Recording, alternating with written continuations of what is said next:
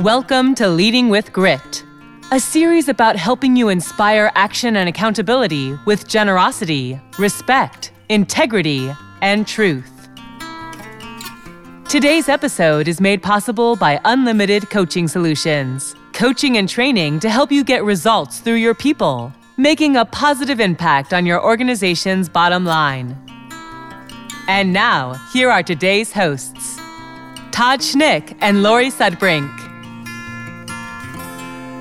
Good morning and welcome back to our special edition series, Leading with Grit. I am your host, Todd Schnick, joined by my friend and colleague, Lori Sudbrink. Good morning, Lori. Good to be with you again. Good morning, Todd. Good to be with you too. Thanks. All right. In the series today, we're going to be talking about respect and generosity. Going to be a very, very important conversation. But before we go there, take a quick minute to give us a quick overview of Leading with Grit and why this series is so important. Yeah, so whether from a personal standpoint or a professional in the workplace standpoint, whether you're a formal or an informal leader, grit allows us to look inside and step up to be the leader that we all have the potential to be. It helps us to be genuine, authentic, and productive at the same time. And we look at generosity, respect, integrity, and truth. And we've already taken a look at truth and what that is as far as diving into what's important to us and learning about our own strengths and limitations. And then integrity is the action of our truth. And so are we in integrity with what we say is important to us?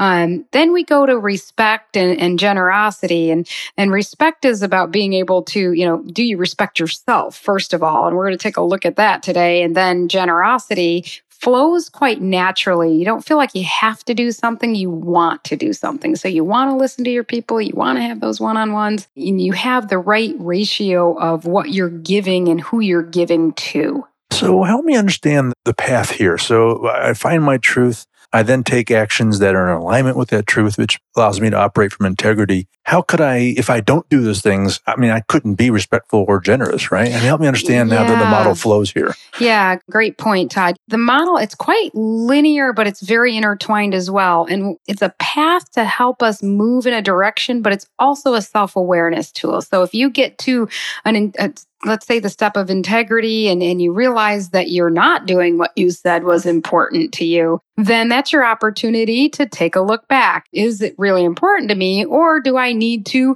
align myself better around here? So it's a nice self-awareness kind of concept. Same thing with respect or generosity. If I'm not giving to myself in the right way, for example, if I'm depleting myself and I'm giving all of my time, I'm giving the shirt off my back to everyone else, then I'm not really in integrity with myself. I'm not respecting myself either. And so it's kind of cool the way you can hold a mirror up at each stage and just look back at the step before and ask yourself those questions. And the self-assessment that we talked about in episode 1 is a great way to take a look at this. You can go to leadingwithgrit.com /self-assess or grit assessment and take a look at where you are on these, and it'll just help you where to hone in. So can I be too generous?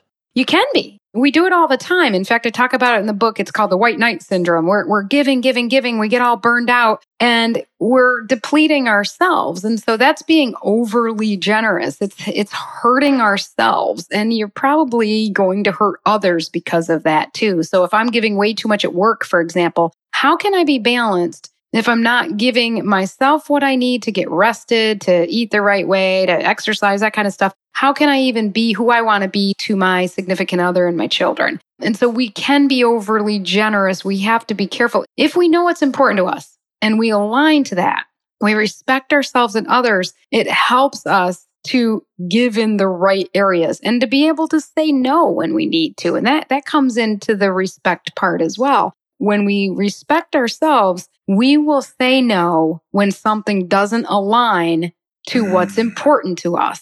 It won't be that difficult to do either because we're aware of why it's important. We're aware of our priorities. So again, whether that's in your personal life or at a more holistic level, or if it's on the job and you know your high value activities and somebody's asking you to do something else, you're able to say, this isn't something that meets or matches, my high value activities, especially if it's your boss. You can have him or her help you decide, do we need to change these high value activities? Or do I not need to do this? And it just clarifies things for us. But that's the bedrock for that conversation with your boss to be a positive one. Yes. Because if you're not operating from any of these other contexts in this model, then that's a tense conversation. And then they just crack the whip. But when there's that respect, and there's probably a perception on the boss's point that you want to be generous to the organization and give. But when they understand that context, and then that changes that whole dynamic. You hit on it, and it's really about our intent. Our intent shifts. It changes. We're no longer in this, this where it's like, I'm so frustrated and everything's coming at me. And you're in this, I'm aligned and I know the value and my intent is to help, not to hurt. And I'm very aware of that. So when I am having these conversations, or even when I am saying no, I'm feeling good about it. I'm not feeling like, oh God, I can't say no. And you go back to that concept of the white knight that I was talking about. And it's very deep for most people. The white knight meaning that I keep saying yes to everything and I want to be this hero that has saved the day. And until I really understand my truth around that, I'm probably going to stay stuck there. And I can tell you from a personal standpoint, my truth around that, it was feeding my ego. I loved that I got all the recognition. And even my family members would say to me, oh my God, you're working so hard. You're so great. You're so great. Yeah. And it would just feed my ego. And so that's why truth is so important, because if I wasn't aware of that and didn't know that, I would continue that vicious cycle. And now I've shifted my thoughts and beliefs around that. And I realized that, I'm pretty great when I can relax and rest and I can get all my work done in a lot less time. And I don't have to, do all of this stuff and save the world. I don't need to feed my ego in that way. It doesn't need it. And so it's freeing in a sense when we can use our grit, the truth, integrity, respect, and generosity. It allows us to really be who we are and be authentic in that and not feel bad about it, but still stay really productive. And if we're in this stage of the grit model, this is where you could begin to really engage in healthy and appropriate and actionable dialogue, right? Yeah, absolutely. You go back to that communication, and we were kind of talking about it a little bit in the integrity episode last week, where with DISC even, we know how to say what we need to say to different styles. When we mix respect into that, we respect that someone else needs to hear something a different way. And we do it from a place of good intent because we want to have a good, healthy dialogue. We bring up things that we disagree about. We're not afraid to engage in conflict. We respect that people are going to have their differences. We know that we have to say it in a way that isn't, doesn't put people on the defense, but we say it in a way that's like, hey, listen, I hear what you're saying. I'm looking at it a different way. I'm seeing it like this. What do you think about this? What if this happens? And your tone of voice is different because it's coming from a place of good intent and you're aligned in that way. And you can imagine every scenario that you observed where one party was operating that way and the other wasn't. Oh, yeah. And therein lied a big problem within their organization. You can feel the person's defense come up. You can feel the fear. It's a different energy. And it's important too. I'm glad you brought that up because it's important. If we have our grit together, so to speak, so we're respecting the other person and we're feeling generous, meaning that we're still going to try to help that person when they've got their dukes up and they're ready to fight. We have our eye on a bigger picture and our intent is to help. We don't let that push our buttons. We don't take it personally, and it allows us with respect to not only not take things personally, but we won't fill in the blanks either. We won't assume that we know everything. We realize that there's no way that we're going to know someone else's truth, for example. That's internal. We can't know someone else's intent.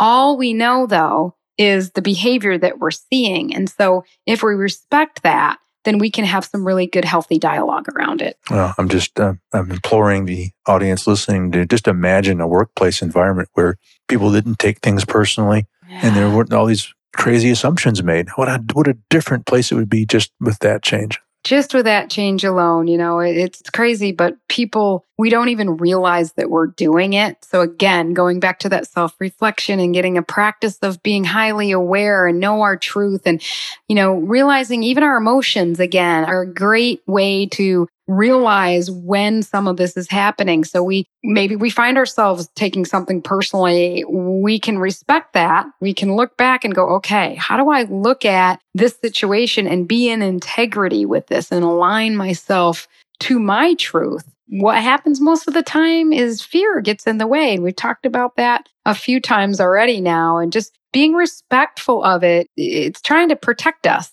Not being afraid of it, but being able to go, okay, this is fear right now. I can face it. I can look at it. I can be a little uncomfortable in this situation. But I guess it gives you courage as well as part of the generosity piece of it. It allows us to give to ourselves and to other people in a way that we wouldn't have done before, because it is coming from a place of truth and integrity. Yeah, as you said, when you have your grit together, you're facing fear. Yes. Where most of us now are running away from it and letting it fester and causing bigger problems. All right. Lori and I will return after this short break. We'll be right back.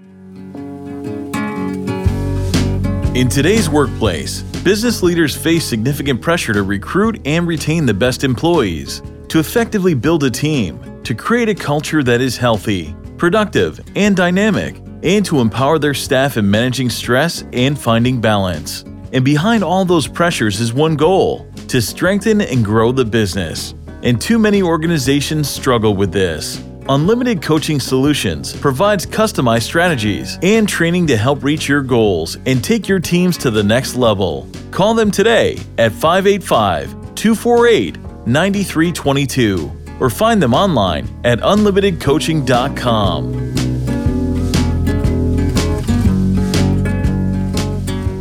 All right, Todd Schneck back with Lori Sudbrink. So, Lori, during the break, I was thinking about something we were discussing right before the break, and this idea of the importance of being able to face fear when you have your grit together. But I was thinking about our conversation at the top of the show in episode 1, where we talked about John Wayne and being this gritty guy and having tenacity. But the concern was, can you still have respect for the team around you and the bigger picture and the mission? Yeah, and that's really what we were touching on in episode 1, is that grit is very important. In fact, Angela Duckworth has a wonderful TED Talk on grit, and she has done fabulous research and showing the importance of teaching grit in the schools to our kids, because, we seem to have a lot of focus on intelligence and some of those, skill sets and stuff, but not so much the tenacity and perseverance that people need to ride things out. And you look at it in the workplace, like you said, or even in a school setting. And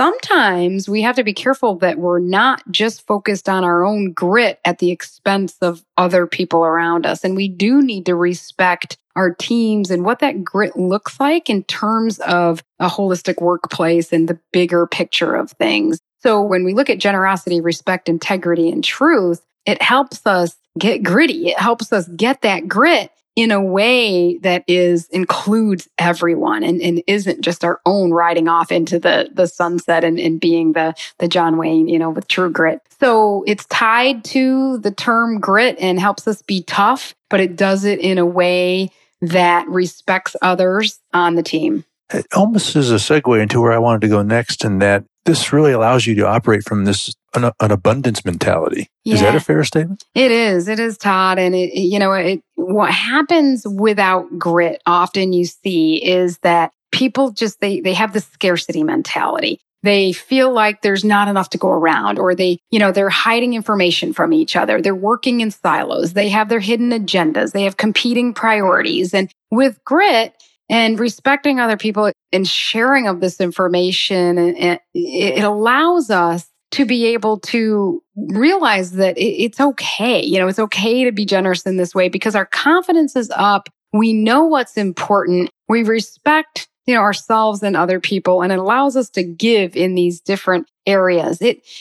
We feel like we want to spend the time, for example, in even our one-on-one meetings that we have. So managers know that it's an important thing to do one-on-one meetings. It's one thing to even have these one-on-one meetings. That's tough enough. People don't stay to that. The thing that's really important is to have a good quality one-on-one meeting. So it's not just task-oriented. It's not just you're coming in and this is what we got to do, and then you're rushing out the door. but you're not spending too much more time at the one-on-one, but you're changing it up a bit where you're asking some questions, you're kind of connecting with that person. And to have a good quality one-on-one like that, and when you have your grit together, you want to do that because you understand the value and the importance of it. You do it even when you get to this point, you do it from a real natural kind of standpoint. And then the payoff, the benefit is that people want to do things for you. So it's kind of interesting because